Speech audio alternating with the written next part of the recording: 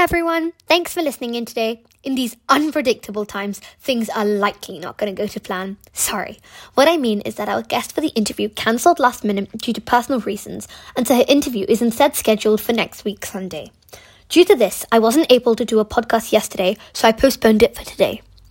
Anyway, today we're just going to be having a look at one of the headlines, and I'm going to be discussing it.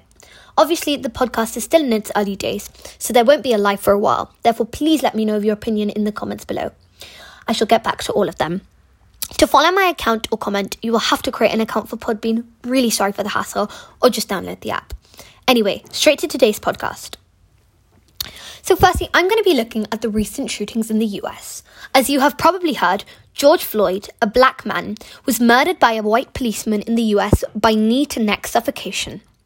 Since then, an elderly man has been pushed over and tackled by policemen and sent to hospital for peacefully protesting.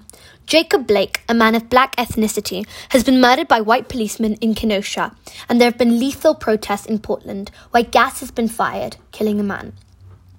Listening to this, my first reaction was shock.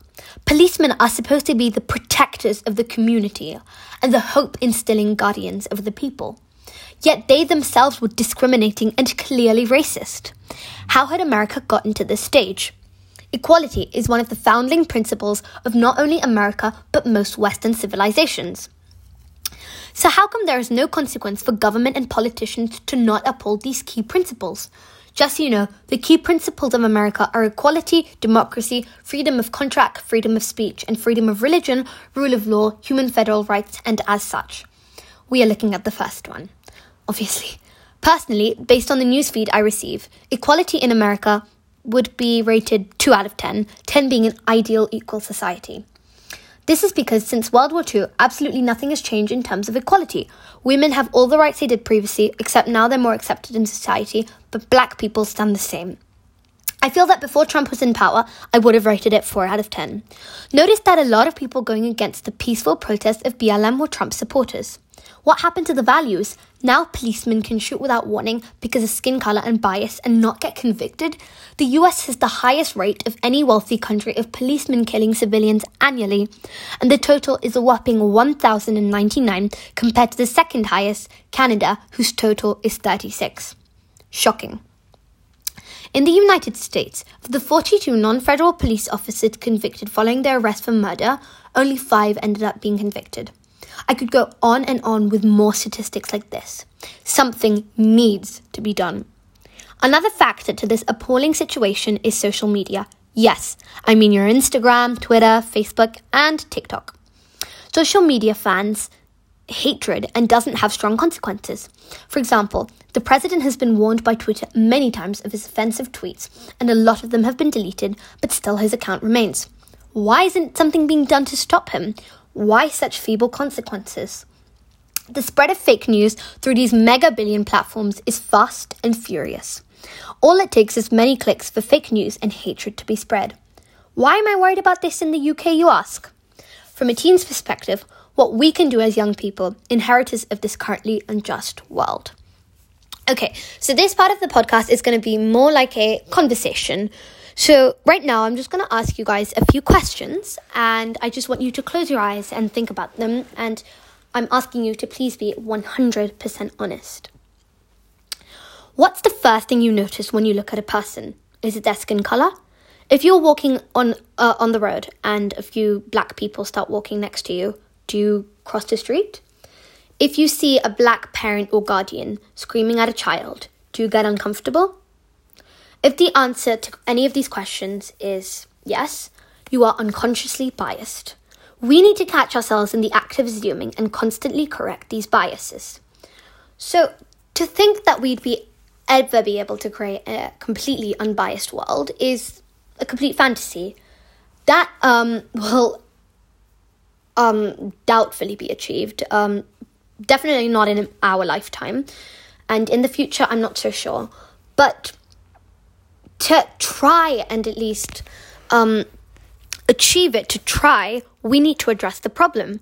We need to accept the problem as it is to solve the problem. If we don't accept that white privilege is a thing, we'll spend the rest of time proving and trying to trying to justify why it's not a thing, and that's not what needs to be done. Change needs to be taken. So we need to go on the road to becoming colorblind. I don't mean medically. I mean not caring what someone's color is, seeing everyone in the same light, no matter of their color. So we need to make a world where your skin color doesn't define you or your opinions or status in society. So we need to work towards making a completely unbiased society. Like I've previously said, it's not going to be achieved, but we can work towards it and make a lot of a difference by doing this. But how? We need to get more young people involved in politics. Being woke is not enough, but being proactive. We need young people to vote and to have their say and to judge a person by their character alone.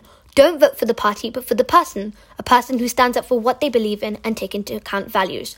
So you may ask, well, why is it so important for people 18 to 20-year-olds to vote? Actually, one of the things, statistics show that less than half of 18 to 20-year-olds vote. So the reason why it's so important is that 18-year-olds have a completely new perspective. They can't bring something completely new to the table. And not just this. For example, 50 or 60-year-olds have been on this planet for 50 to 60 years. You know, they have the same view, but 18-year-olds are fresh. They have a completely new view, and they can see things in a different light. So, for example, old people like 60-year-olds, they've grown up in a very different environment than young people and 18-year-olds have grown up in, because 18-year-olds have grown up in a very different environment. You could argue it's a very unapologetic environment. A lot of people are protesting, doing this, so they can spot the flaws in society easier, whereas a lot of old people are still subconsciously biased and won't accept it because they've grown up in a world where all of this was accepted, normal. It was a thing to be racist and everything. This is how people grew up, not 6-year-olds, people older than that. And so it's hard for them to suddenly become non-racist. So having an 18-year-old, they can easily identify preconceived stereotypes and know to control them, so to try and stop it. And like I said, they have a completely new perspective. Sorry, I'm waffling now. Another thing is we need to get rid of preconceived stereotypes. So by looking at a person, you can tell, like, from what race they are, you can tell what they're going to be like, and you instantly conceive a mostly negative opinion of them. So for example, not necessarily opinion, but I think this example will make it easier for you guys to understand. So for example, I'm Indian, and it is always assumed that young Pakistani or Indian girls are married of really young age, and their families are traditional people who have no real regard for feminism or well-being. And actually, this isn't true anymore. Those families are basically considered the minority, you know. In India, it's actually a really big community. Everyone is friends with everyone. There's freedom to get married whenever you want, to whoever you want. And like a lot of the people I know haven't really, had an arranged marriage, as in my parents' friends. And we need to also be role models, even to the adults. We need to show racist people that it's not okay to do that. You cannot racially abuse someone, whether it's verbally or physically. It's not okay.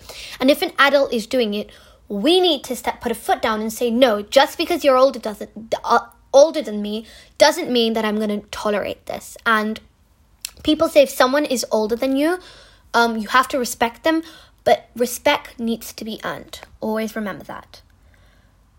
So we need to also stand up to people making comments about these topics thinking they're funny. So there is a really, really fine line between banter and racism. So people could be joking around, but then joking around about serious things is not okay. You cannot let someone, whether it's to you or your friend or you yourself are doing it, it's not right. You cannot put someone down to make yourself feel better or make yourself laugh. That is not allowed. That's the other thing. We need to stop bringing others down to feel good about ourselves. As an example, a white person bringing down a black person to feel superior and to feel like they've got such a high status in society. we need to carry on protesting and being unapologetic in being who we are and advertising what we stand for, never giving up, even if society is in denial. Martin Luther King Jr., Nelson Mandela, they've paid the price. They went to jail. They did all of this.